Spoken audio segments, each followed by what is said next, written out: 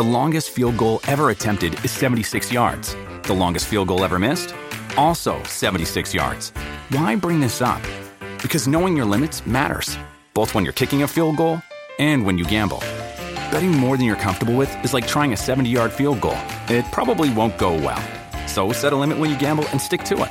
Want more helpful tips like this? Go to keepitfunohio.com for games, quizzes, and lots of ways to keep your gambling from getting out of hand. Welcome to Hail Varsity Radio, the voice of Husker Nation. Insight, opinion, expertise, with the biggest and best names talking Nebraska across the state. Join the show on Twitter at Hail Varsity and at Schmitz_radio. Call in at 402-466-ESPN or 1-800-825-5865. Here's Chris Schmitz. Wrap it up, my friends. 13 seconds left to go. Huskers are going to win for the first time in Omaha since Jake Muehlheisen did in 2004 in an NIT game against the Blue Jays. And for the first time in the regular season, winning in Omaha for the first time since 1995. Griesel brings it across the timeline. Take that monkey off our backs. The Huskers at the horn, winning this puppy. 10 points, 63-53 over Creighton. I love hearing that. I've been growing up listening to Kent Pavelka kill it for years and years and years doing Nebraska basketball. I love hearing joy in Kent Pavelka's voice. Nebraska, just like we told you, kidding. Wow. Yeah, we were wrong. A lot of us were wrong. Welcome to the Fred Ball bandwagon, right? That thing's crowded as all get out. You get a big win, there's a thundering herd you hear behind you, and that's everybody running back to Nebraska basketball. Good for the Big Red. Good for the Big Red to get a win like that against Creighton. I know Creighton fans are angry and distraught. It's one thing to lose to Arizona in a tight ball game, another thing to lose to Texas on the road in a tight ball game. But man, little brother coming into your joint, and I know that rubs some Nebraska fans wrong, but I think that's probably the Creighton mentality towards Nebraska. And it was a rock fight. It was a new Nebraska style, but you'll take it if you're a Big Red fan because, well, the other way wasn't working. We were trying to outscore them. Good to have you in on a Monday. It's Hail Varsity Radio. Chris Schmidt, Elijah Herbal. And we are loaded up. We will talk Nebraska Creighton with a former assistant at Nebraska and Hall of Fame high school coach Jeff Smith in about 15 minutes. Get Coach Smith's take on last night and beyond for Nebraska. Also, his thoughts on Creighton. A lot of season left for the Jays to regroup. They're still damn talented. Can watch this show. We're streaming on different platforms here on StreamYard. So if you like listening, great. If you want to watch the video portion of Hail Varsity Radio, get into it. Can do so on ESPN Lincoln Facebook, at ESPN Lincoln Twitter, Omaha 590, their Twitter app as well, and the Hail Varsity Radio Twitter feed at HVarsity Radio. Can check out Coffee and Cream there, always morning 7 to 9. So, hey, you get an upset win, and it feels great. But the bigger picture is we dive into the matchup and the win yesterday for Nebraska and Fred Hoiberg. We'll talk portal as well, as Nebraska now up to 11 players that have entered the portal. We'll check in with Charlie McBride in less than an hour. What's his take on in-state recruiting? And Coach Deion Sanders, Coach Prime, heading to Uncle Charlie's alma mater, Colorado. That's the other big news of the weekend, is Coach Prime making his impression felt. Jay Moore with us at 5:25 to talk some Husker football and NFL. Numbers to get in. Can join us today on Hail Varsity at 466-3776. 466-3776. Toll free where you hear us around the state. 1-800-825-5865. Can email the show, Chris at HailVarsity.com. And also tweet at us, Chris Schmidt at Schmidt_radio. at Herbal Essence for Elijah Herbal. You texted me about the 12-minute mark of the second half as I was grilling, but I had my phone out and I'm watching it. Did a little Christmas shopping yesterday.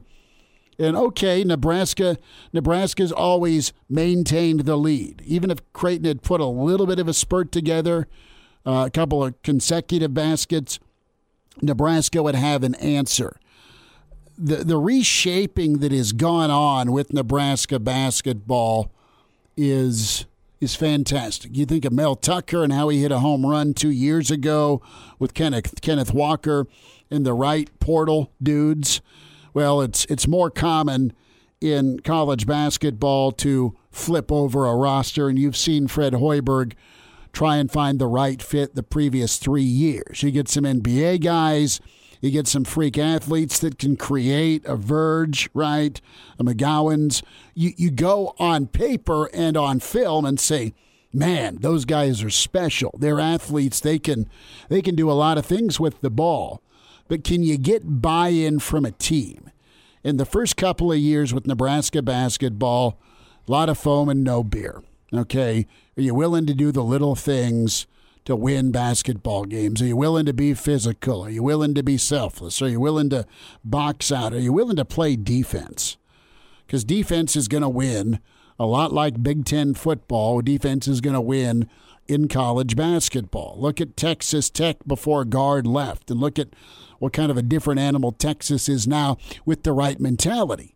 And Nebraska seems to have that because you got a culture changer in Sam Griesel. Is he going to be the fastest or the best shooter on the floor all the time? No.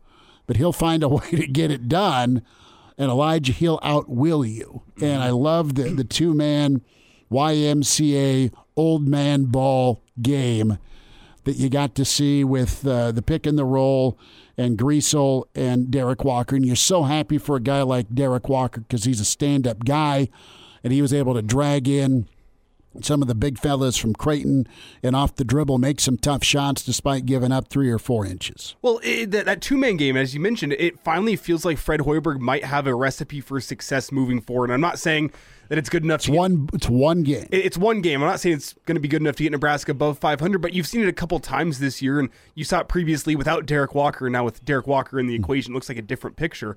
The fact that you can go either pick and roll and get some good looks for yourself, or you can just post up Sam Griesel against a smaller guard, let him back down, then wait for Derek Walker's help, or Derek Walker's defender to go help. And then go give find him Derek. a spot, go find Derek Walker, and it's working with consistency. Nebraska killed Creighton on points in the paint, just doing that. And then, you know what, if they're going to try to collapse the defense, try to take that away, you have some shooters that I trust around the perimeter, not to be, all-American type guys, but good enough that they'll be able to knock down some shots. Guy can hit a shot once in a while. Kisei, CJ, Rashawn Gary, guys that I trust every once in a while. They're not going to be JJ Redick behind the three-point line, but they're going to hit enough shots that it's going to make the defense honest. Fair enough. And it's going to give Nebraska a chance to win basketball games, and then combine it with Creighton's poor shooting night, which was both poor shooting and also good defense from the Huskers. And you see the result. This Husker basketball team looks like there's something to be feared, and it starts on the defensive end, just as we all expected 3 years ago whenever Fred Hoiberg got hired. Whenever this thing pops, it's going to pop because of Fred Hoiberg's defensive acumen in building a defensive roster. We all expected that 3 years ago. Listen, you have work ethic and blue. You have work ethic and blue collar, and Fred's an offensive guy, but he has made the necessary change. We'll take your calls here in a minute. But you make the necessary change, you get the buy-in, and then you get the bodies.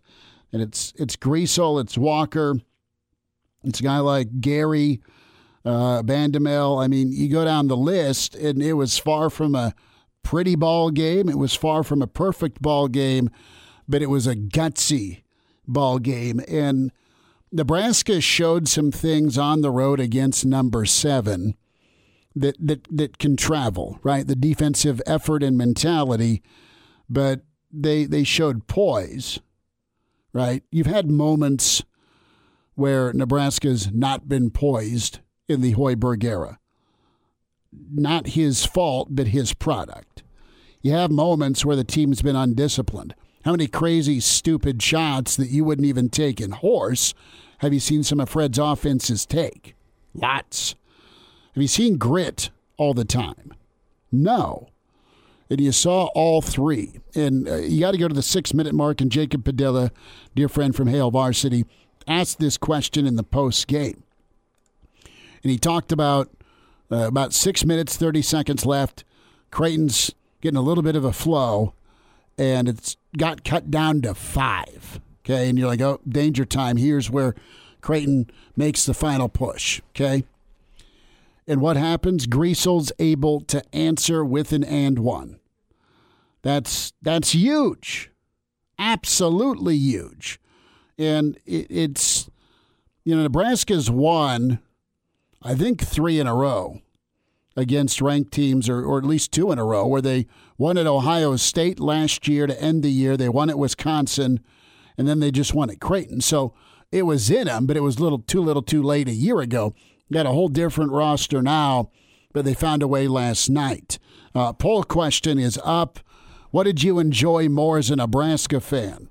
Beating Iowa in football or the win over Creighton last night at CHI? Who's with us? We got Streaker. Streaker. Put some clothes on, baby. How you doing? Schmitty, what's going on? I know Nick jumped into the porthole. He didn't have a chance to talk about Nebraska. Women had a big win yesterday. You haven't talked about it yet. They upset number 20, Maryland. I know they did. We were getting there. But as far as what's crazier to have happen, Amy Williams has beaten ranked teams before. Nebraska hasn't beaten Creighton since, dare I say, the Bush administration. I thought they should get a little love. I never heard Nick talk about them at all. And that's why I'm calling in. Don't forget about them, please. Will not. We're talking to Markowski tomorrow, brother. Okay, and maybe interview some of the girls once in a while. We'll take that under advisement, my friend. Thanks, Smitty. Great show. Appreciate you. There he is. Yeah, Amy Williams getting doused with water. Well, we were talking about it this morning. I came in for the morning hookup here locally, and it was the first time both the men's and the women's basketball teams have won against a ranked foe since No Sit Sunday on the same day. That's awesome. First time, what is that, 8 years? That's 2014. Yeah. And if you sell your No Sit Sunday tickets, you are still collecting interest on what you made on that seed. Who's with us? We got Jim. Jim, thanks for calling, bud. Go ahead. Hey, yeah, it's just, it's so much fun to watch Walker, because that kid's a baller. Mm-hmm. And now they're playing old basketball the way it should be played. Move the basketball, play good defense underneath, and you're going to win some ball games. Well, you've got one big component there, and rebound. How many straight games now Nebraska winning the rebounding battle? It's phenomenal. When I played ball back in the 70s, you blocked out. That's what you did. That was your job. And you had all 5 guys on the floor rebounded, I'm sure. Yeah, and but no, I just love to watch this team. It looks like a good ball team. They move the basketball. You don't dribble a basketball, you pass it, right? Mm-hmm. Jim, I totally agree with you. And you block out. Yeah, you block out, and it's basic basketball. You do the little things that you're supposed to do. It leads to big results. Leads to big results. Yeah, I'll shut up. But that's just basketball. Jim, appreciate you tuning in, man. Thanks for the phone call, and yeah, good stuff from Jim and old school basketball, like old time hockey. I love it. No, good for Nebraska, right? And it's one win, it's one ball game, but it's something that you have been starving for, because the world that wears red and white, that go to PBA, you want it to work for Fred. You love Fred. Fred's a stand-up dude. He's a pro. He knows his stuff. Year 4 now, you have your roster constructed to be gritty and tough. And it all starts with a kid. I mean, I loved watching and covering East ball games when Griesel was there. Mm-hmm. We have enough talent in this building that there's so many good people to do play-by-play for high school basketball that we get to see a lot of different kids over the years. And it was so much fun rolling over to 70th and A for a number of years, watching Griesel do his thing at Lincoln East and then do well in the Summit League. And it's so much fun if you're a Nebraska fan and if you're a Lincolnite to see Sam Griesel back home. Well, more fun for you than for me. My senior year was his senior year at East, so he laid the wood on Southeast once. So More fun for you than for I'm me. sure you weren't taunting in the student section. Who's with us? We've got Moose. Moose, get some salsa ready, some victory salsa. How you doing? Oh, man, I'm still a little giddy. Forgive me. But whether I like to admit it or not, I've been going to Husker basketball games for 40 years. It's as good a defensive performance as I've seen, period. Mm-hmm. The rotation was getting there. It's been close this year, but there were some guys slow getting to the rotation when you're playing this style of defense, and we were leaving wide open shots. Now, there were a few yesterday that I felt sure, and this is just years of being ingrained in me, that I felt sure the threes were going in for Creighton, and they didn't. But more often than not, we had hands in the face. We were making them alter their shots. The defense rotation was getting there. The rebounding was incredible. We just are getting rebounds you're supposed to get. You know what I mean? It's not giving teams 4 and 5 looks per possession. They're missing shots, and Gary's ferocious. He was on the awesome board. on the glass. Well, your two leading rebounders were Sam Griesel and Juwan Gary. Yep. And guys are getting the rebounds. We got the mismatches. Clearly, we're just a totally different team with Derek. Mm-hmm. And I couldn't be happier for that. I mean, like you said it, Schmitty, stand-up guy, and he is. He is. We've met him. We've interacted with him. Same thing with Sam. The pictures of Sam hugging his parents after the game. I mean, it means something to these guys. Mm-hmm. Vandermel's a lockdown defender. You got these pieces, like you said, and they care more about the team than they do about their individual Moose, stuff. we're up against a break. Thank you for chiming in, partner. Appreciate you guys. Enjoy Have a the good day. win. Enjoy the win. Coach Jeff Smith, his thoughts on Creighton, Nebraska next. Your child has brain cancer. Can you imagine hearing those words about your own child? Nearly 5,000 families each year hear this life-changing diagnosis and live daily with the fear it brings. When a child is diagnosed with brain cancer, their lives are forever changed. The treatments used to treat children are toxic and cause damage to their developing bodies that can affect them for the rest of their lives. 95% of children who survive brain cancer will develop a significant health condition by the age of 45 as a direct result of the toxic treatments. This includes diagnosis of another cancer later in life or other countless deadly health problems. Our kids are special, and we need to treat them that way. By making a donation to the Team Jack Foundation, you fund research that leads to safer, more effective treatments, giving kids hope. You can be the difference. You can fund the cure. Join us and donate today by visiting teamjackfoundation.org. And now, back to Hail Varsity Radio. Back with you, Tail Varsity Monday edition, presented by Currency for all your equipment financing needs.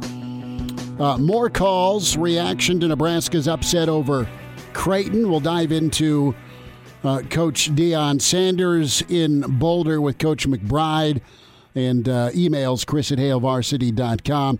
Longtime assistant. He's lived this rivalry between Nebraska-Creighton when Nebraska was going to the NCAA tournament. Jeff Smith with us now, and Hall of Fame high school coach for a number of years. Coach, did you end up going last night? Did you watch it on TV? Yeah, I just watched it on TV. I like taking notes and drawing up some of their sets, and both teams ran some really good sets. And Nebraska ran a couple when they needed to. Great backdoor play for Sam late when they needed something to happen, and so I thought Fred called a fantastic game offensively. Well, you guys both watched on TV. I just want to say you guys totally missed out on Kent Pavelka jinxing Creighton in the pregame. Where I have the radio on. I have the radio Okay. on. So tell me, have Kent on. Mule. What will Kent do? Was there a live chicken and Jobu's rum or what? So pregame, they're introducing Creighton's lineup, and Trey Alexander gets introduced, and he's giving everyone fist bumps, and he comes down to the Nebraska broadcasting table and gives KP a fist bump. And Pavelka says, I don't know why he's fist bumping me. I hope he misses all his shots today. And then he goes 25% from the field. So it was good. Well, 5 of 29 again for the Creighton starters from beyond the arc, and contest, get in their face, and let's see if they think about it a little bit because they shot horrible against Texas.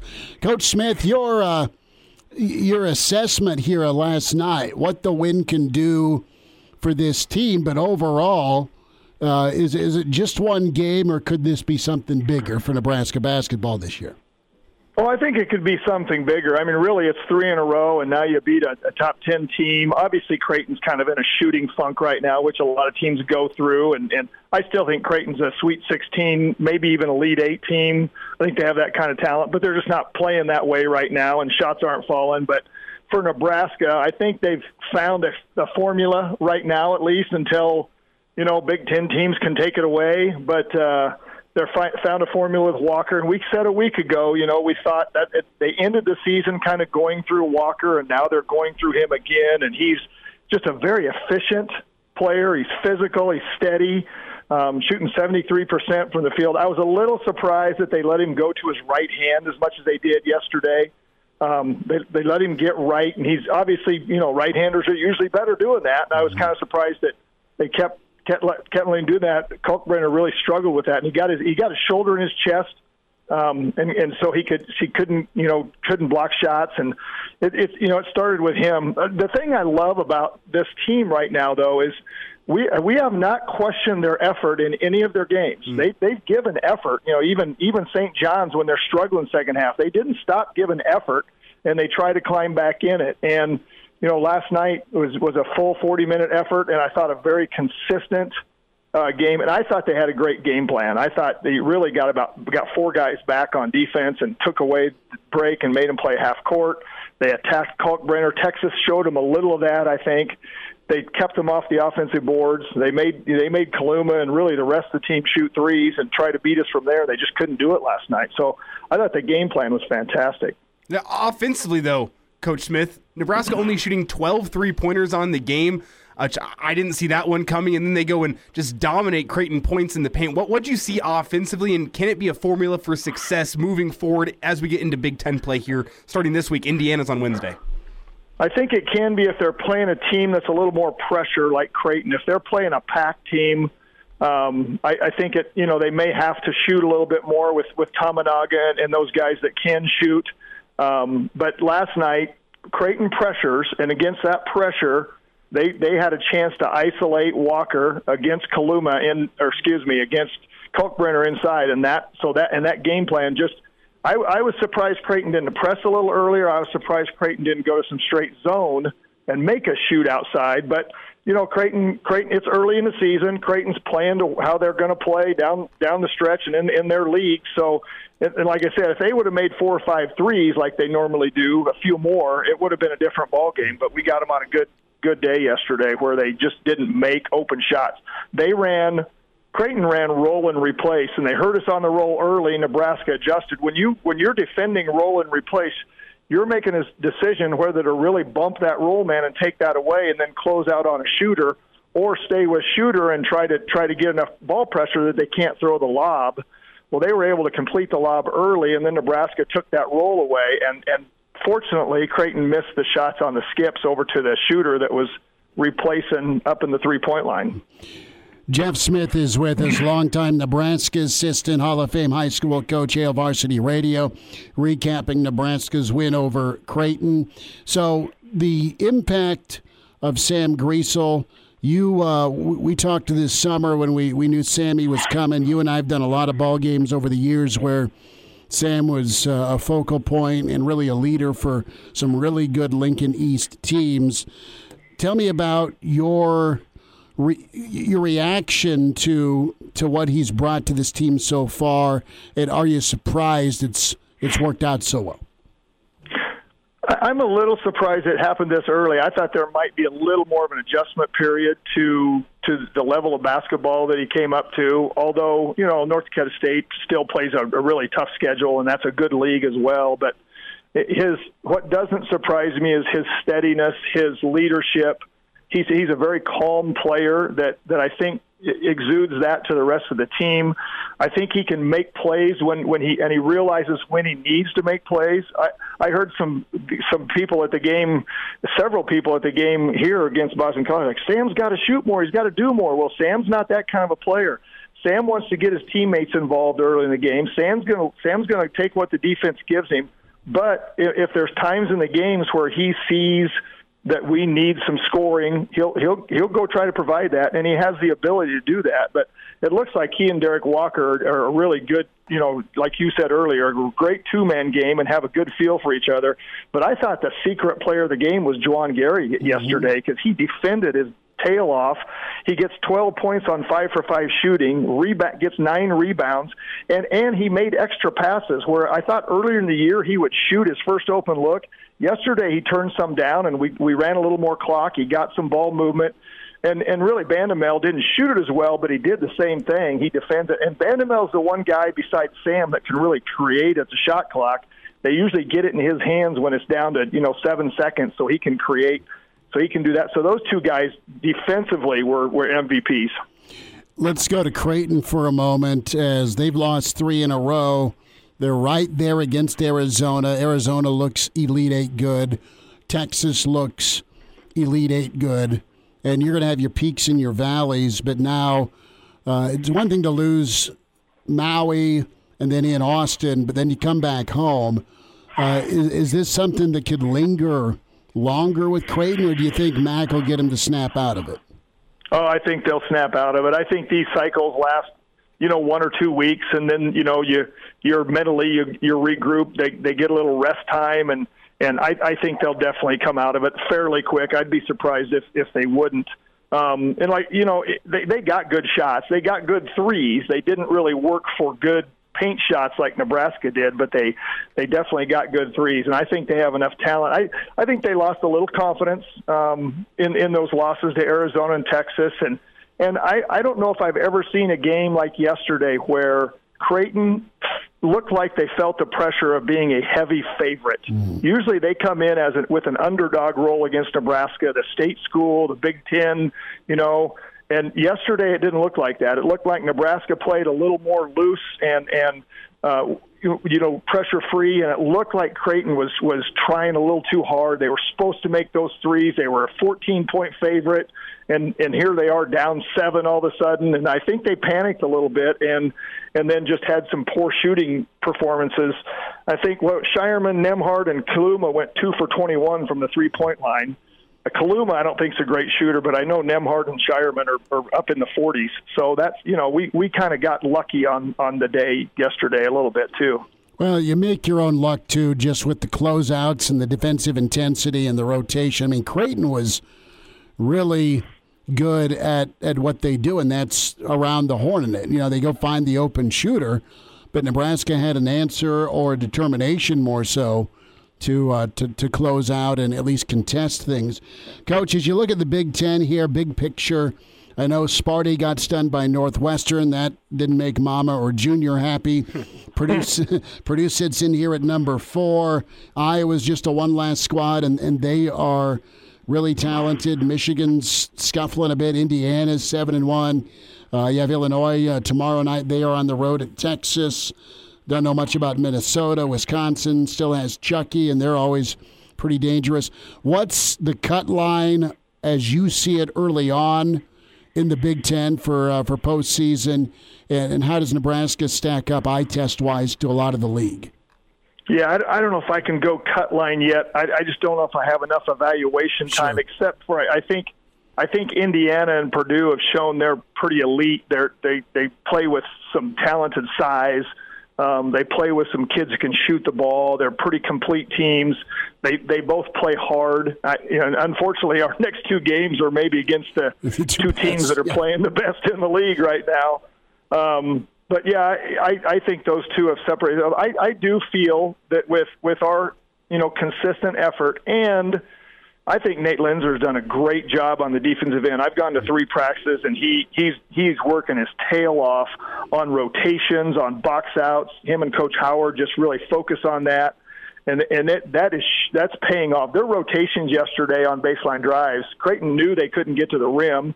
Creighton was smart enough not to really charge that much, but they struggled when they got in that trap on the baseline, and they Nebraska X's out when they help on those skip passes, which you were talking about their closeouts. That's why they're getting there so quick. And if you can play that consistent defense and just rebound a little bit, you're going to stay in games in the Big Ten, because that's kind of what the Big Ten's all about. So I think they're built to compete. I think, Blaise Keita off the bench gives him some length, draws charges, can rebound the ball a little bit. Not great offensively skilled, but he'll improve. But he gives you that length off, and you can play a little bigger lineup. And then, I think they found a good role for Breidenbach. I think he's a good guy coming off the bench, 6th or 7th man instead of a starter, and maybe he can settle in and shoot the ball a little better coming off the bench. But again, another 6'11", 6'10", 6'11" kid he had a big block yesterday, late in the second half, which just made some good plays. And so with that length, which is huge in basketball, with the kind of length we have now, especially with Sam at the point, Coach, I think that's going to help us compete. I gotta cut you off. Forgive me. We're up against a hard break. Hang on with us another 5 minutes, all okay? Right. Yeah, no problem. Like what you hear? High-quality radio and podcasts are just part of what we do at Hail Varsity. I'm Brandon Vogel, managing editor. I wanted to offer listeners of the Hail Varsity Radio Show podcast $10 off the price of an annual subscription. That means that you can get everything we do, 10 issues of our monthly magazine, our annual football yearbook, and all of the premium content we produce at hailvarsity.com.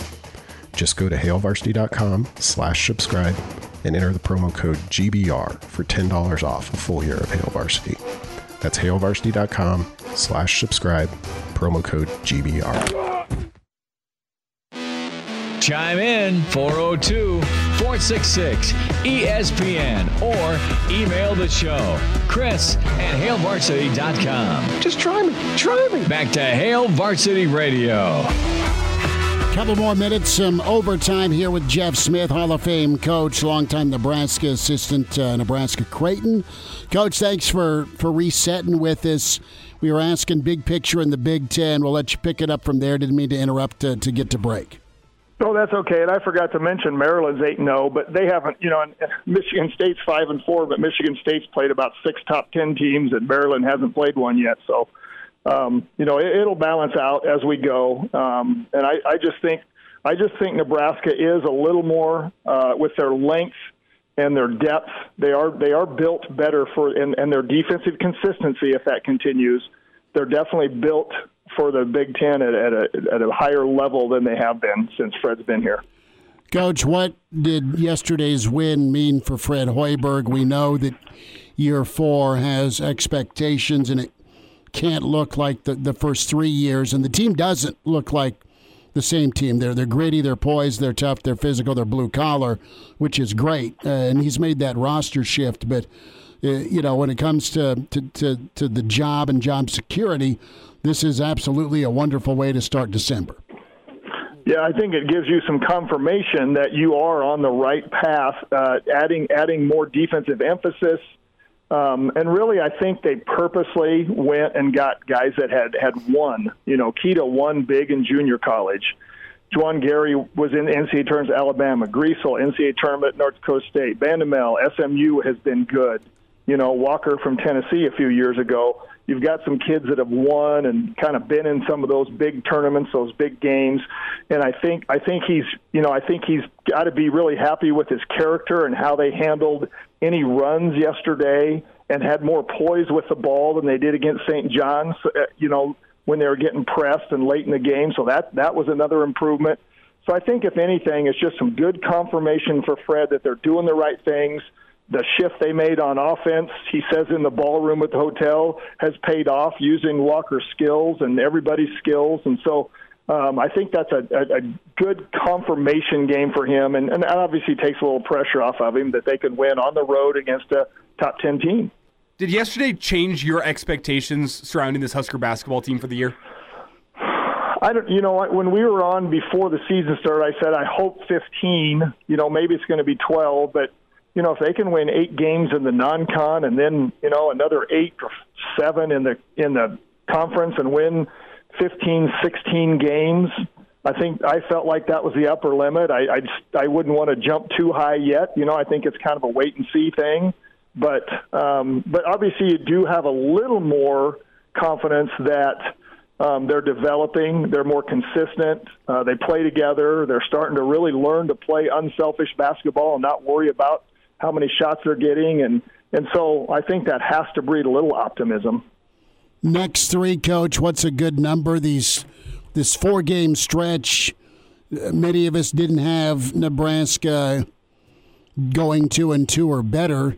They still may not, but most of us had it as 0-4, most likely. Possibly, but K-State's probably gettable. And is it crazy? Is it crazy to think you can get a split? I mean, I know you got Purdue at home Saturday. Indiana's first things first. Or you like 2-2 is the number? Yeah, I'll stick with 2-2. I would hope. I think Indiana on the roads, although we've played okay there, I just think that's a tough environment, and they're playing well right now. I think Purdue with the 7-4 kid is just a totally different animal. Not that we can't play with them, but safely 2-2.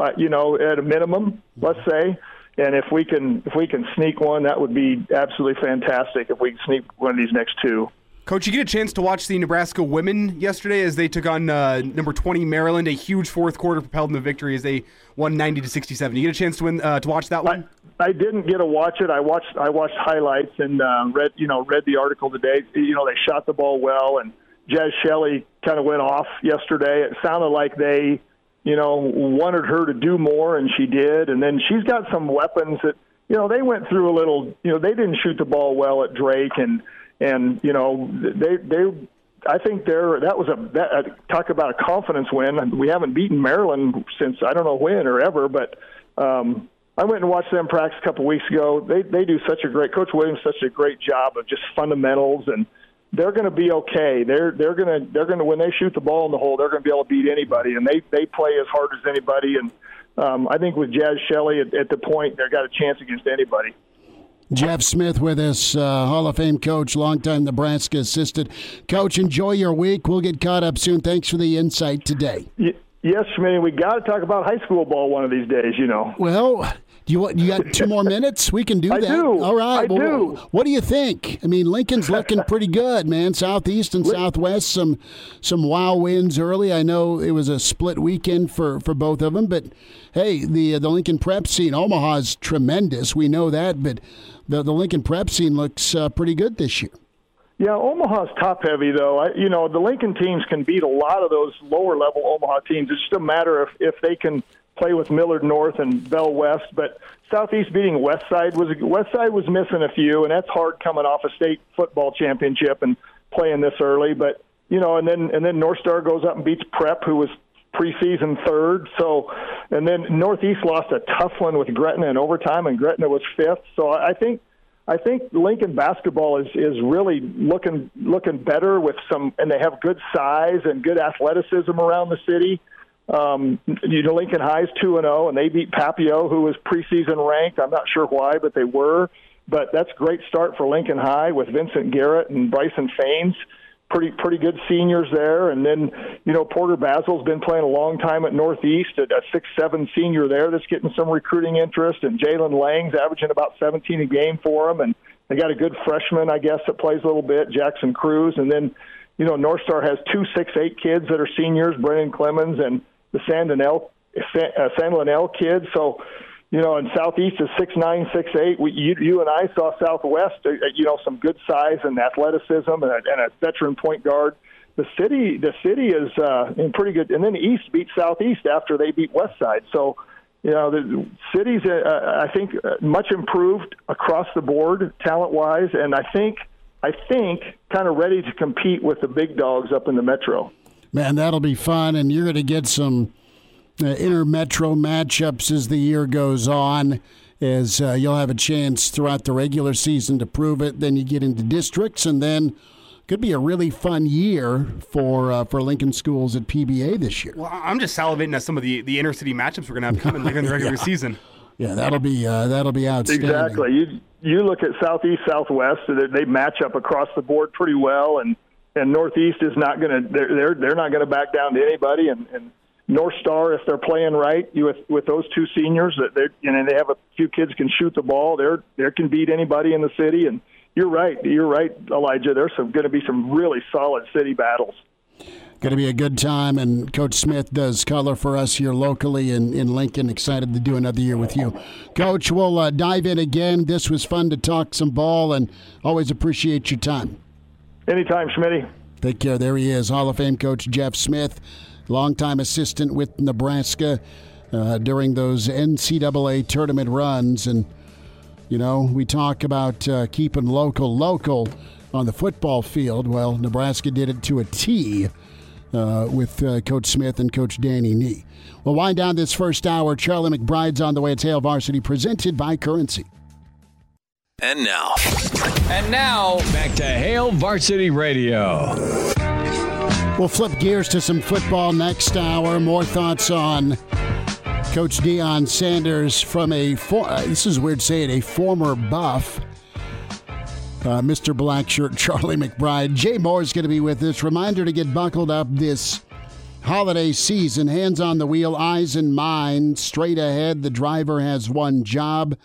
That's to drive. A message from the Nebraska Department of Highway Safety Office. Chris Schmidt, Elijah Herbal, and we're presented by Currency. For all your equipment financing needs, go Currency. We'll get some feedback here. Brody chimes in. We asked the poll question. How do you feel? What do you feel more excited about? Nebraska's win over Iowa or the upset win over Creighton? A little football, basketball question if you're a Nebraska fan. And Brody's like, the football win over Iowa feels way better. It hadn't been as well, actually. You'd beaten Creighton sooner than you'd beaten Iowa, because Timmy Miles did it, I think, in 2018 with Copeland and company. And that team was loaded for a run and ended up going to the NIT. But, yeah, last night was a beautiful rock fight. If you're a Nebraska fan, if you're a Creighton fan, you're all sorts ticked off, but never fear. You've got a loaded lineup to snap out of your slump. Let's hear from... I'll just say the difference between the two games is Iowa, that was just like a release after a season of hell. To get that one was just like, oh my God. But you've had 3 seasons of, God, these guys don't want to play defense or box out or do the little things, and you saw this team and their personality be way different. Yesterday, I was just getting there. I was more in a state of shock. I don't think I've still fully registered that Nebraska went and beat Creighton just because it was so unexpected. I mean, of the past 3 seasons, yesterday's game felt like Nebraska stood the least chance with what Creighton brought to the floor. That's potentially the best team that they'll ever have in school history if they end up living up to their potential as the year goes on. That team is very, very good, and I wrote Nebraska off before the game even started. I think most of us did, and the thing that Mac will no doubt use yesterday, it's a wake-up call, right? Okay, and listen, I'm not making excuses for them, but you travel to Maui, then you go to Austin. You've drilled this Nebraska team, and a lot of time you got to respect the game, right? Just because you've drilled them by 25 before the first time out the last few years. New year, new team. Let's hear from Sam Griesel. What last night meant for him. Really awesome seeing a Sam hugging his folks up at CHI. When I committed here, like, this was the game that I wanted the most, obviously, for a lot of reasons. I was just talking to some of the staff members that have been here for a long time, whatever, 15, 20 years, and just thinking back to players that I idolized that wore this jersey that didn't get this win, and especially in this arena. Obviously, I just walking around Lincoln, everyone's just like, just beat Creighton this year, just beat Creighton this year, and it'll be nice to have a good response to that now. But I mean, yeah, it's hard to put into words. I get a little bit emotional thinking about it just because it means so much to me and so much to this group and to the state. But this is a day that I'll remember for the rest of my life. Pretty cool. The Nebraska fans won't forget. Vic chimes in from Denver, and he's like, not even Deion can save Colorado, and the apathy that exists for that football program. Kind of disagree. If there's anyone that can do it, it's Coach Prime. Charlie McBride's up next at Hail Varsity Radio. Hello, listener. Hey, it's Chris Schmidt with Hail Varsity Radio, and I wanted to let you know about a special deal just for listeners of the Hail Varsity Radio Show podcast. We're offering $10 off the annual subscription price. That means that you can get everything we do. 10 issues of our monthly magazine, our annual football yearbook, and all the premium content we produce at HailVarsity.com. Just go to HailVarsity.com/subscribe and enter in the promo code GBR for $10 off a full year of Hail Varsity. That's HailVarsity.com/subscribe, promo code GBR.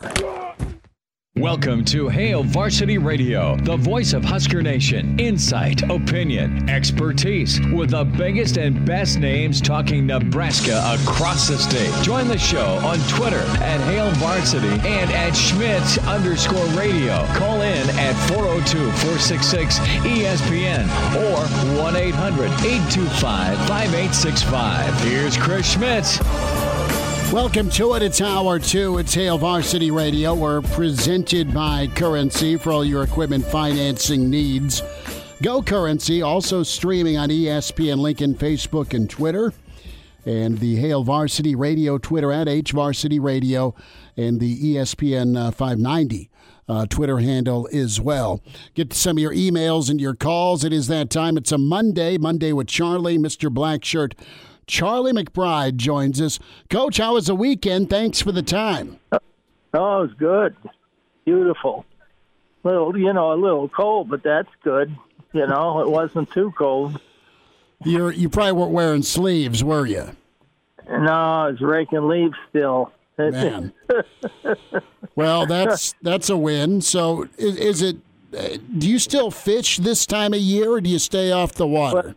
Well, they what they did, I do, but they took my dock in early, and usually I'm out there, but the state is fixing the public access, and so the regular guys that come in with their boats and stuff, they got a bunch of pro fishermen around this area, and they fish this lake a lot, and they can't get their boats in for another week or so, so as long as it doesn't freeze, they'll be here.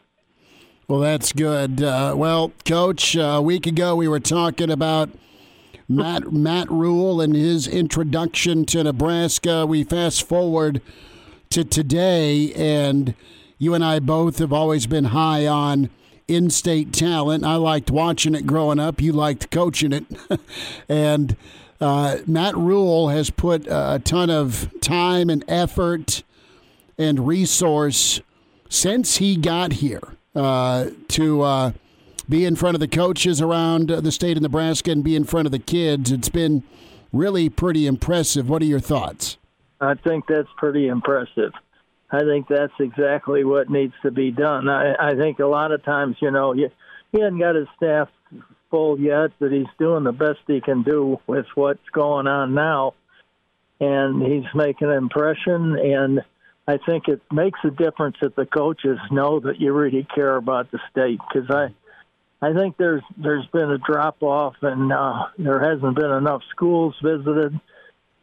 I know that I don't think anybody's ever worked harder than Tom ever did. He'd go out by himself and see every walk-on, every scholarship guy, before the signing, and himself. And he'd come back and he looked like somebody dragged him through the mud or something. But,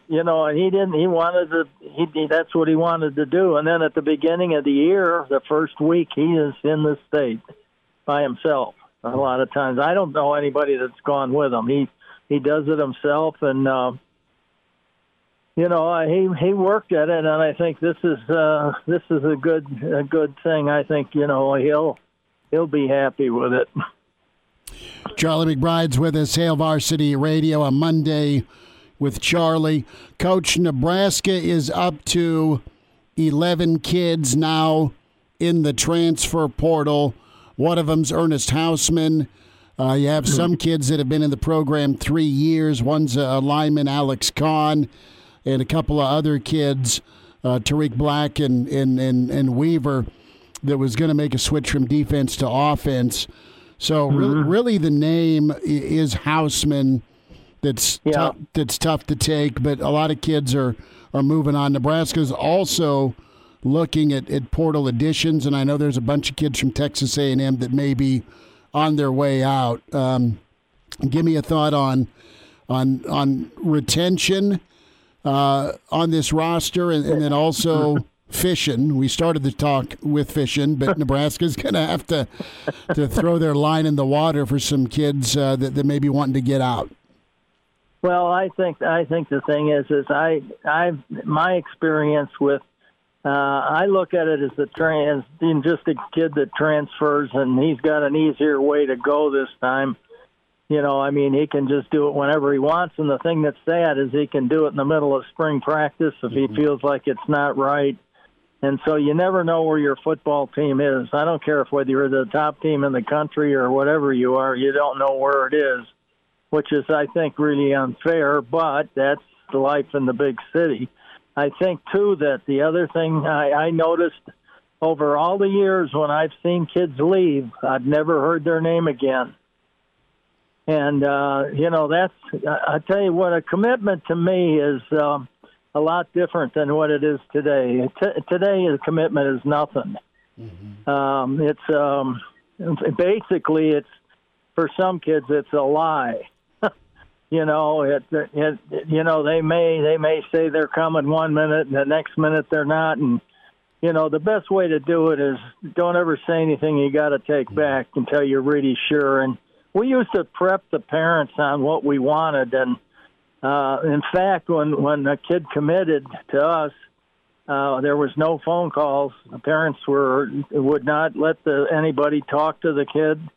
Coach would not let them talk, and there was, it was serious. And because when you commit to somebody, we really wanted them to, for a kid to come in on a weekend and be fired up and everything and commit is not something that is really healthy, because you really you like it, but you don't want them to go home and in 2 days say, I got to think this over. And you want it so they don't have to think it over. It's done.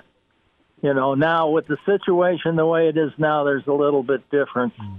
I think it's a little different, but to me, you pick a school because of the school and the program and everything. You don't pick it because of the guy that recruited you.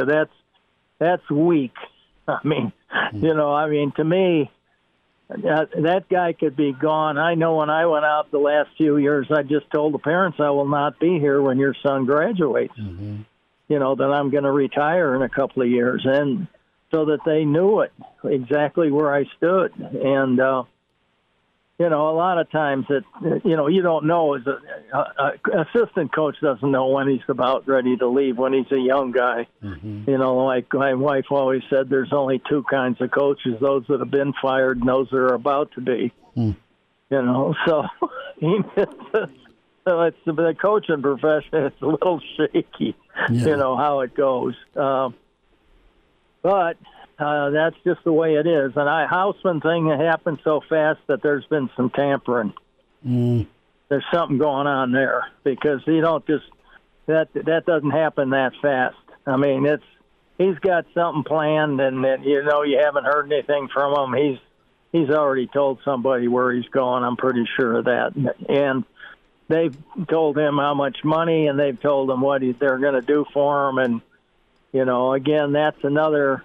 Here's a state kid that, leaves the state. That bothers me. He's really good too. I mean, he really got better. Well, he's a special kid.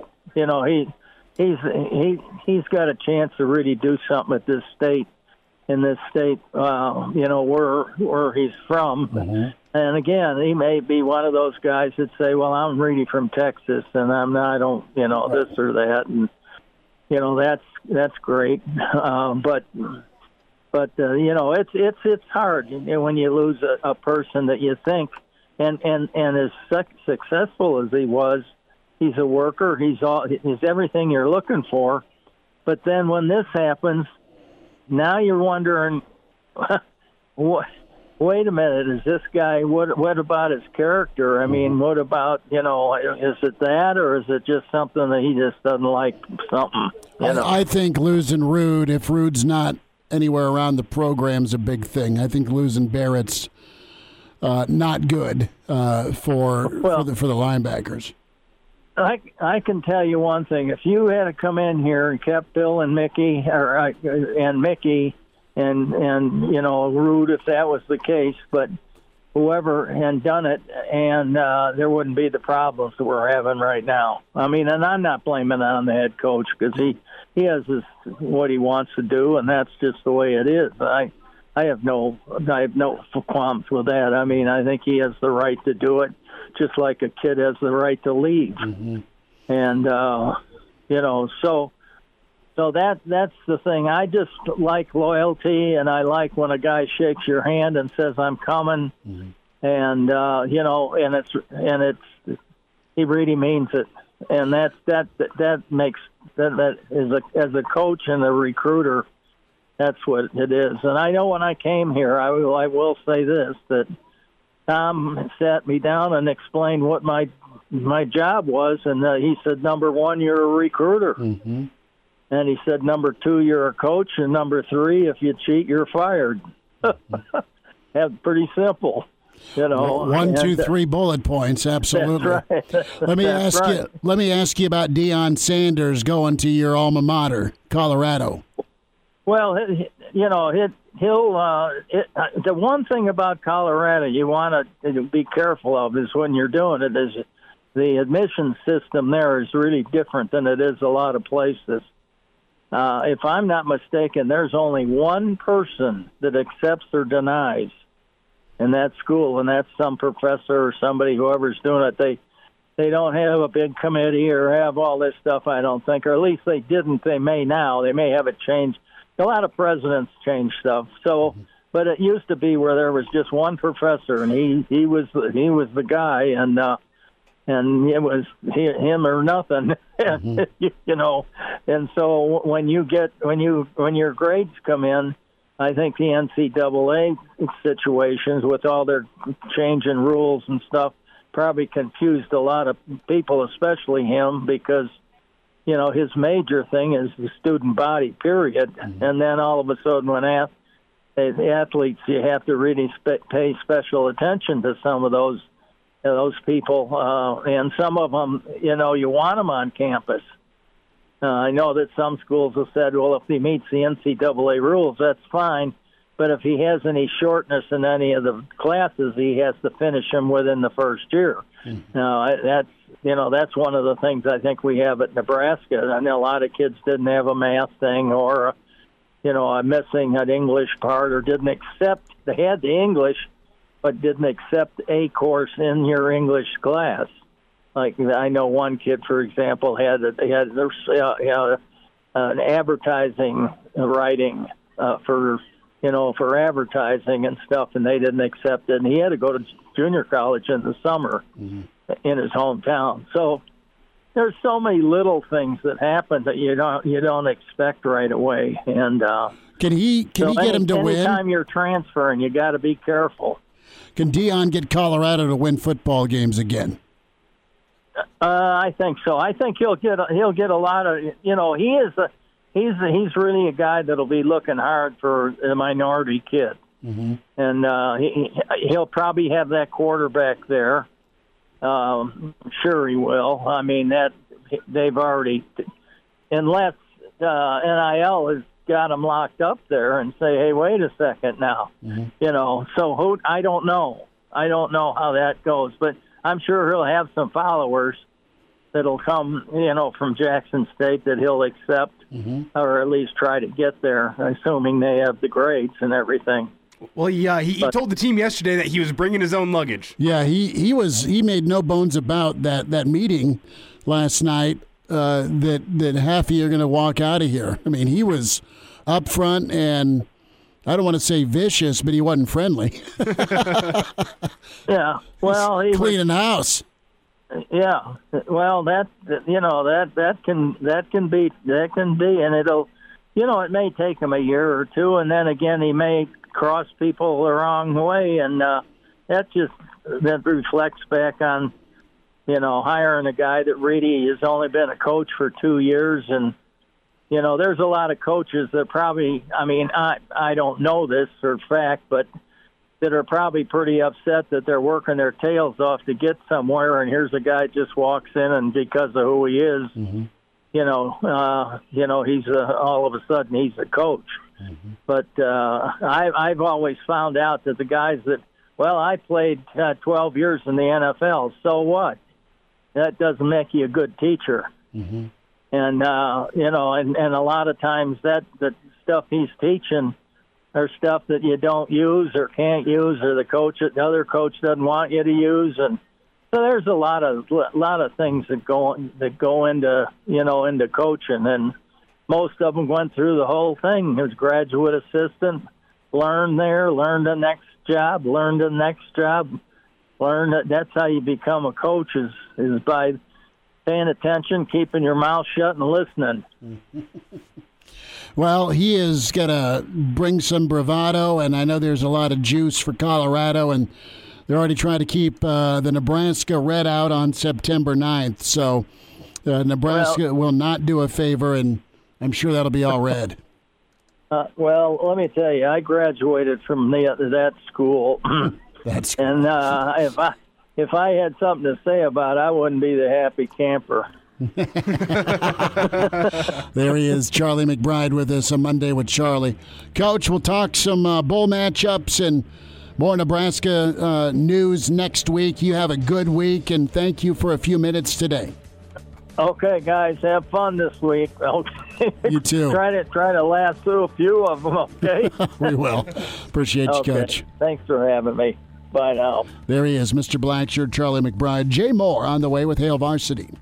Hey, it's Schmitty. Want to tell you about a fantastic opportunity to work for a rapidly growing company that also enjoys the benefits earned with having competitive, stable history of work over 20 years. FSC. The FSC Edge. It's a leading technology innovator serving governmental agencies. Expert services helping worldwide patent offices meet strict processing and publishing timelines while delivering exceptional quality. They support some of the world's largest patent offices throughout the U.S. and Europe. That includes the European Patent Office, the German Patent and Trademark Office, and the U.S. Patent and Trademark Office. The only group of companies worldwide to provide such support to all three of these agencies. Working at FSC, you have a chance to work with fun people with great attitudes and learn about patents. You're not on the phone. You're not customer-facing. It's casual dress. And the work environment, it's a new environment with over $2 million in improvements. You have access to generous benefits packages, company support for health and wellness, and you do impactful work on a national scale. Make a difference. Their team's constantly growing, and they're always looking for new people to join their mission. Check out what's available today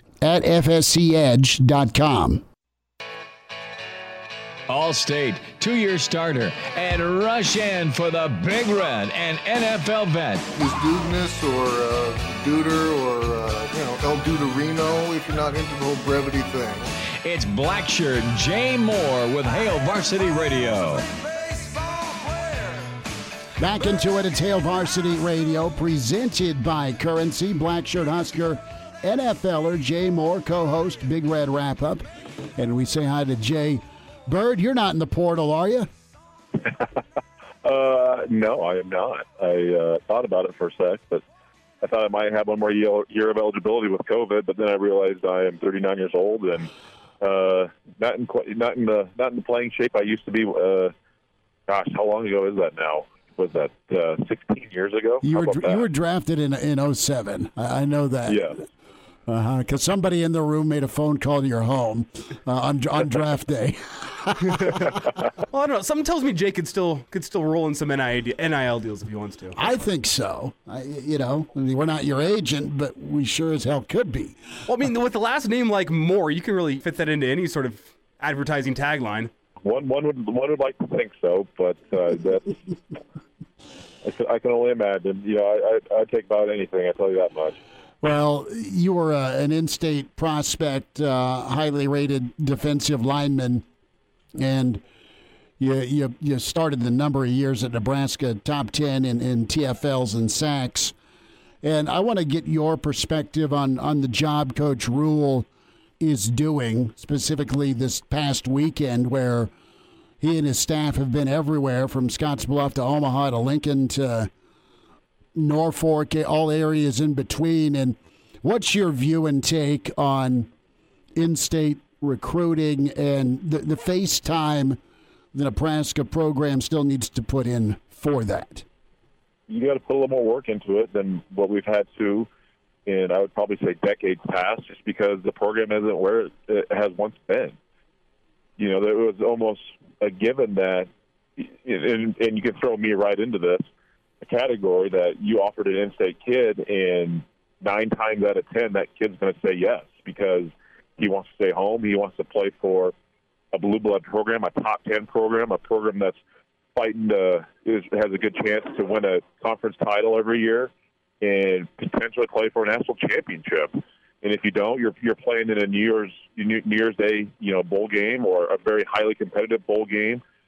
And so the effort. I don't know if I don't want to say effort, because I think the effort was always there, but it just wasn't to the extent that you have to see it now. I mean, and partially is because you got a new staff. They want to get in front of the kids and to make sure they're not thinking about going somewhere else or taking other visits or whatever it might be.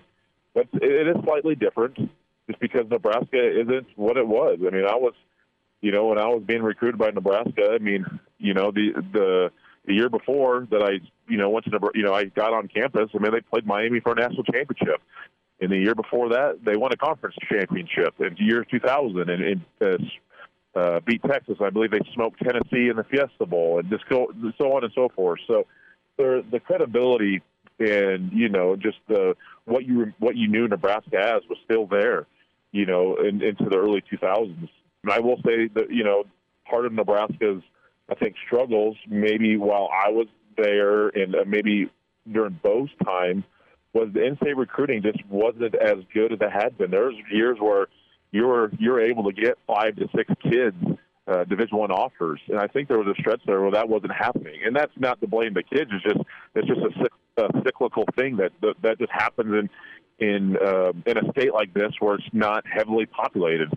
So now, looking at it, I mean, the state is loaded with talent, and it's been loaded with talent for the last 5-6 years, and unfortunately, Nebraska has not been able to keep some of these kids in state. You've had kids go to Notre Dame, you have kids go to Oregon, Kansas State, so on and so forth, and it's frustrating for a homegrown kid like myself to see that happen. But then again, I can't blame them because they're going to places that they know they have a chance to win and a chance to get to the next level. And Matt Rule's already alluded at that you come play for us, you're not going to get to the NFL, you're going to have a chance to get a second contract. So there's a lot of steps to all this process, but they've done a good job. You have the resources, you have private planes to get you all over God's green earth and in the great state of Nebraska. You can fly to Norfolk and Scottsbluff in one day, and that's not a problem for them when you're on a private jet. And then you hop in here and there's plenty of good kids. You got Malachi Coleman over at Lincoln East. You have the kid over at Lincoln High that's committed to Iowa State. You have obviously all the kids up at West Side and the Omaha area. So it doesn't take much effort to whether you're going to hop in a plane real quick or hop in a car. And it's just part of it, especially with the new faces. You got to get there. You got to get ahead of it and really start selling your plan and your ideas going forward for what this program's going to be and how they're going to be able to fit within that program going forward. Jay, I think a lot of people point to the winning as one of the in-state factors of why kids aren't coming here. But I also look at the fact that, there's not many kids from Nebraska, both from in-state kids and just guys within the Husker football program that are getting drafted recently. And that's a big consideration here whenever you look at in-state kids that are getting drafted by going to other colleges. I look at Harrison Phillips as a one big example that played really well yesterday in his game. But I believe Cam Jurgens is the only guy from the state of Nebraska to get drafted in the past 5 years. So how big of a factor is that just in the grander scheme of college football, being able to go and develop guys and send them to the next level? Yeah, it's interesting because, when I got recruited, my thought was not about, well, if I go to Nebraska, is it a good chance for me to go to the NFL? That was so far down the list of my concerns, because when I was recruited, I could either play defensive end or tight end. I chose to play defensive end just because of what I'd known growing up. You know, the Grant Wistroms and the Jared Thomases and Kyle Vandenbosch. And yes, those guys did go on to play the NFL, so that was a little bit of my thought. But once I stepped foot on campus, man, the idea of like going to the NFL was so far down the line. I was just trying to keep my head above water and just learn and get better every day. And then just because of the process and sticking with the process, I was able to achieve that goal. That wasn't even a thought until after my junior year. You know, I finally had a really good junior year, and then, you know, I had agents and I had a draftable grade and all that stuff. I'm like, oh wow, this is really a possibility. So for me, I can't really speak to some of those kids, but it has something to do with that. But I have a hard time thinking. It comes down to, I mean, it does help to be on a winning program. That does increase your chances. You get more eyeballs on games. You get more scouts that are in checking out what you're doing, and so that does help.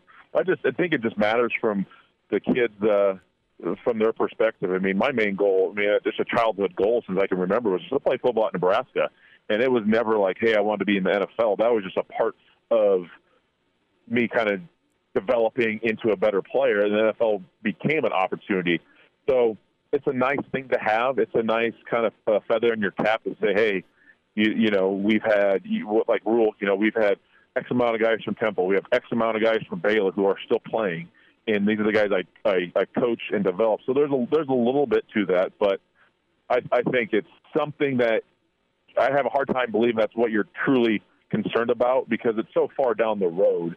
I mean, you have to go there. It has to be a good fit for you personally. Your college has to be a good fit for you personally, academically. Those are the most important things. Because if you go there and you're not comfortable, you're not going to be able to put forth all the effort to dive into that process of being a good football player. Your mind's going to be somewhere else.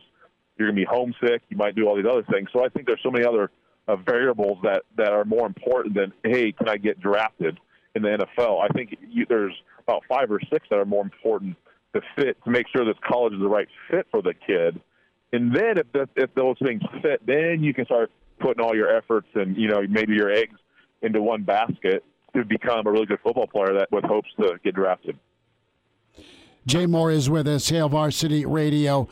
A thought from you. It doesn't look like, and we're still not fully fully full.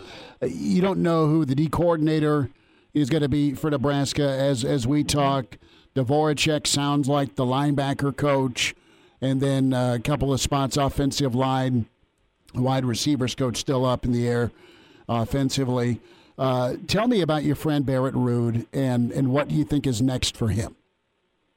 Yeah, it's tough because he hasn't been coaching very long. I mean, I think he retired from the NFL, 6 years ago maybe even less than that. You know, he obviously got a good opportunity to go right to Central Florida and learn from Scott Frost and follow them here. And he's had some, obviously Nebraska ties all the way through, and you come here to coach at your alma mater, and you live in the city you grew up in, and being a Southeast kid. So I don't know. I know Barrett loves football.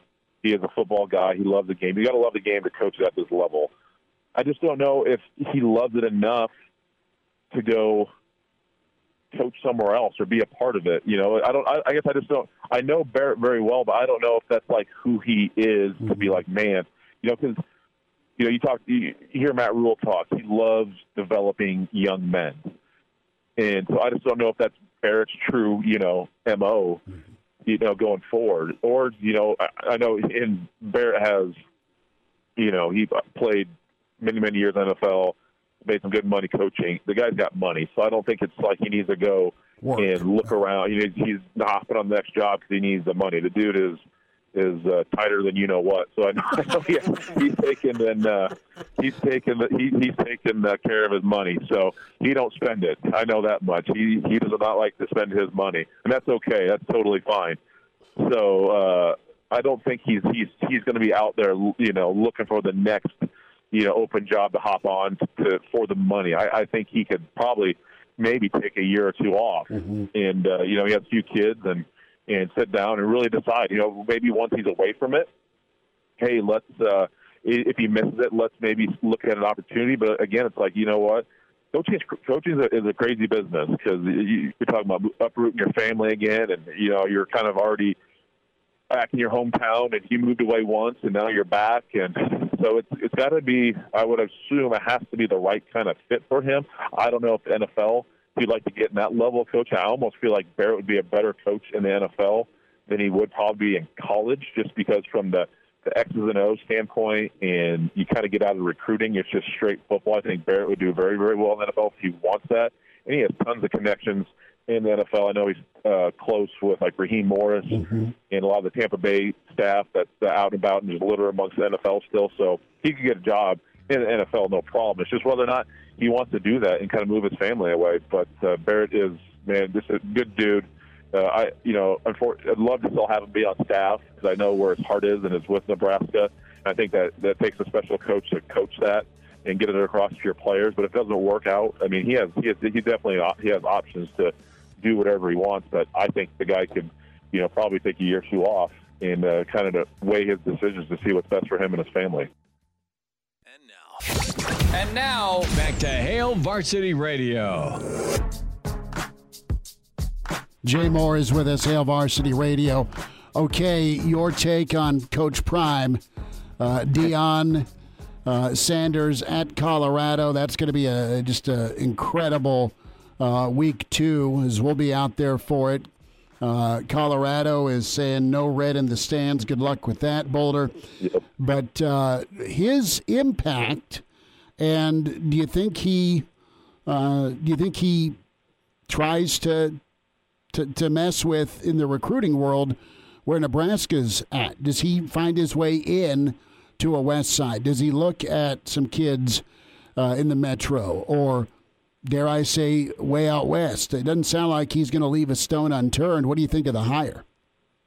I think it's a great hire. I think he fits well with Colorado. I think, people see, remember Deion as a player and obviously very vocal, very flashy. But when he talks, and you saw the video of him speaking to, his team, and you've seen talks with the previous school he was at, and you've seen him the man has a gift to communicate and get a message across. And it's very, he speaks like, he's preaching again, like we kind of similar with Matt Rule. That's very powerful. I mean, just the way he talked to I know the whole team wasn't there in Colorado, but how many kids were still in town, it's powerful, man. He has it. And he says it. He has the credibility. He knows how to be great because he was great. I mean, he's the greatest cornerback ever to play the game of football. So he has that credibility, and then he has the ability to communicate to young men, kids, so he's able to recruit. And so I don't know. I mean, Colorado was a mess this year, and they haven't been great since Barnett left. And so they have some work to cut out. They have their work cut out for them and to figure out to get this thing back to where it was, back to the essentially how they played in the Big 12, where they were tough, man. I mean, we play them, and it was a 50-50 game every Friday after Thanksgiving, battling them. So he's got his work cut out, but I think he'll get that thing turned. He's going to recruit his tail off. He's going to get some really good players. He's probably going to bring some kids with him from Jackson State, and then go out and nab a few other guys. And guys will come and play. He's going to be able to speak to the skill position players very, very much so. I know he threw out an offer to one of the 5-star tackle that's come into Iowa. He's out of Texas.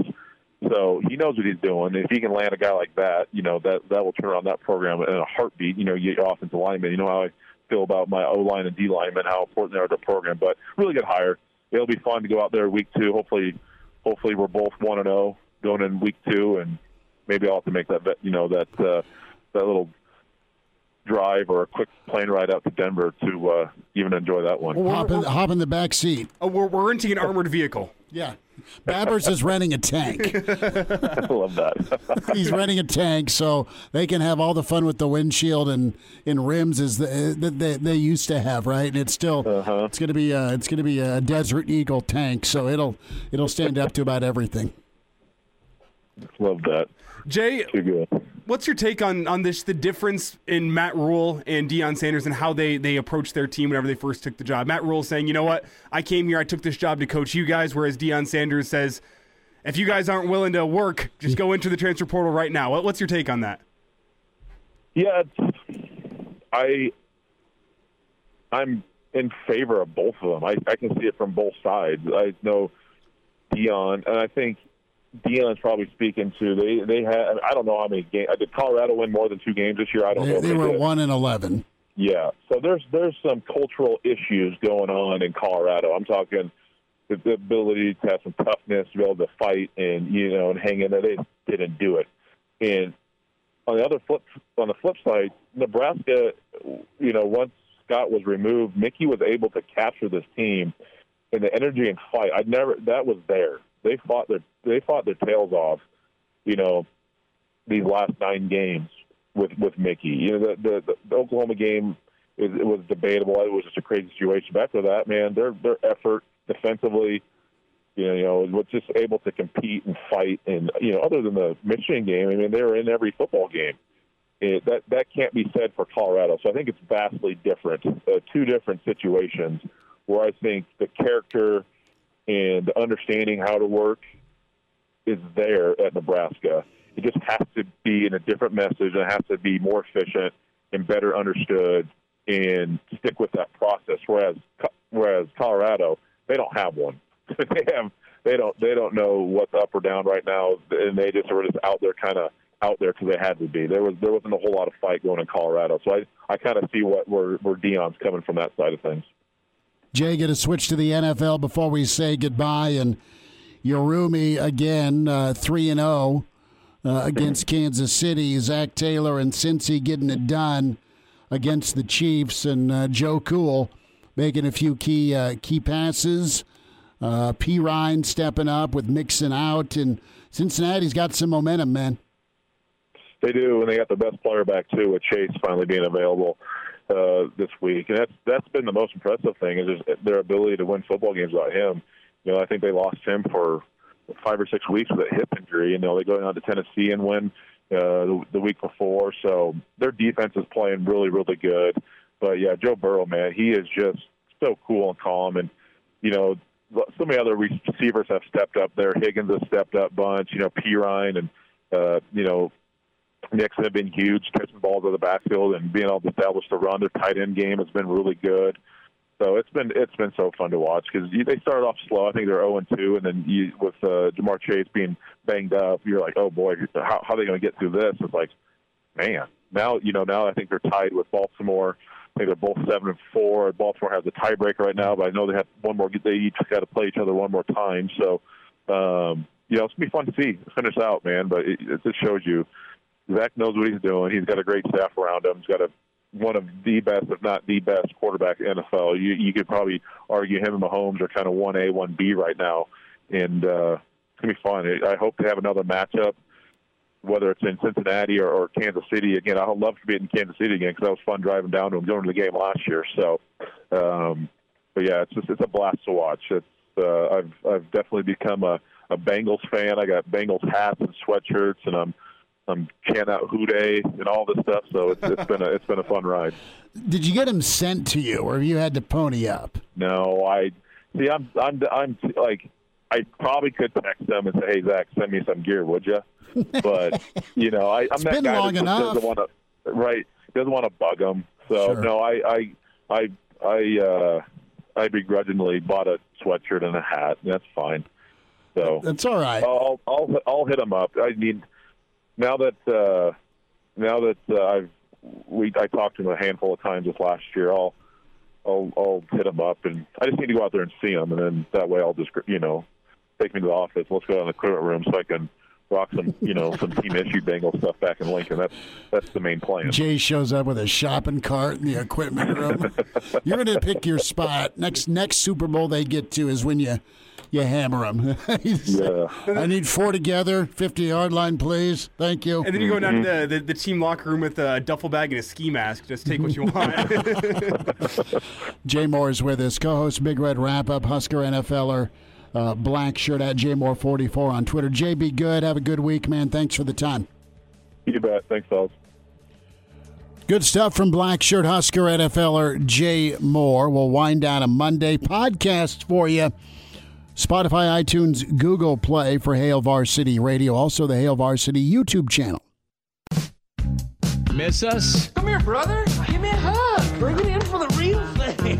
We're on call for you. Catch the podcast at HailVarsity.com, the ESPN Lincoln app, or download them on iTunes. Saddle up, partner. Back to Hail Varsity Radio. One final time, Hail Varsity Radio presented by Currency for all your equipment financing needs. Go Currency. Well, the College Football Playoff Committee got their job done and done right. TCU is in. Ohio State is in. Kevin Wilson is off to coach Tulsa. So that means they will not have an offensive coordinator at Ohio State. They will lock horns with the number one team in the land. And that should be all right. Georgia's fun. Hopefully you took the overs. And Ohio State can do some things. I mean, LSU, they'd be able to get more stops. Would have had a better shot. But Ohio State's offense and LSU's offense, somewhat comparable. No Smith and Jigba, though, for Ohio State on New Year's Eve. The only thing I'll say, I agree with the 4. The only thing I would say is that based on what I've seen this year, I think Ohio State's better than TCU. I'd put them at 3, but I understand why you can't do that, not only because Ohio State didn't make a conference title game, but also because you can't have Ohio State v. Michigan in the semifinal. You just can't do that. You have to have Michigan, TCU, and then Ohio State, Georgia. So I do feel for Georgia a little bit. I feel like they have a much better chance against TCU than against Ohio State. I probably think they're probably going to get a win no matter who they play between those two, but that is my one gripe with this is I do think Ohio State, based on resume this year, based on what I've seen from them, are probably the 3rd best team in the country, but I can understand from a college football playoff committee point of view why you don't put them 3rd. Were you wore out by Saban doing the tour on Fox? I get it. Well, here's the thing, though. He went on and said, you just lost to a bad team in the conference title game. And then they're going to go play Sugar Bowl. What if Adrian goes and beats Alabama? Good for Adrian. I'd love that. Why? I mean, think about the quarterback triangle here the last 5 years. You pass on Burrow twice. Max Duggan was recruited in 2017, but you didn't get him. He went to TCU. And then there's Adrian. All 3 of those dudes. Duggan's probably going to end up in New York playing in the college football playoff. K-State had a hell of a good year and won the Big 12. Adrian was responsible for half of that. I know he got dinged. Well, he got credited post-game from Coach Kleiman saying we wouldn't be here without Adrian and his mentorship. Right, and if he's healthy, I assume he'll be back to start the Sugar Bowl. It's a tough decision for Kleiman. Yeah. Play both of them. Pull a 95 Orange Bowl. Sure. Play both of them. And then you have, Joe Burrow's just kicking butt on Sundays against Patrick Mahomes. So, yeah, you know what, a rough run. So you think Collins could be the name we hear soon as DC? There's smoke that way. There's smoke Jeff that Collins, way former head coach, Georgia Tech. Both on insider sources and as well as him going and following most of the Husker coaching staff on Twitter. I think we're moving that way. Jeff Collins fired from Georgia Tech this year. He was the head coach at Temple following Matt Rule. And now he's jobless. Then left Temple for Georgia Tech because he maintained at Temple. Well, back tomorrow. Matt Schick will join us. We'll talk Dr. Pepper etiquette, and our friend Mitch Sherman will be with us. A Huda Media Production.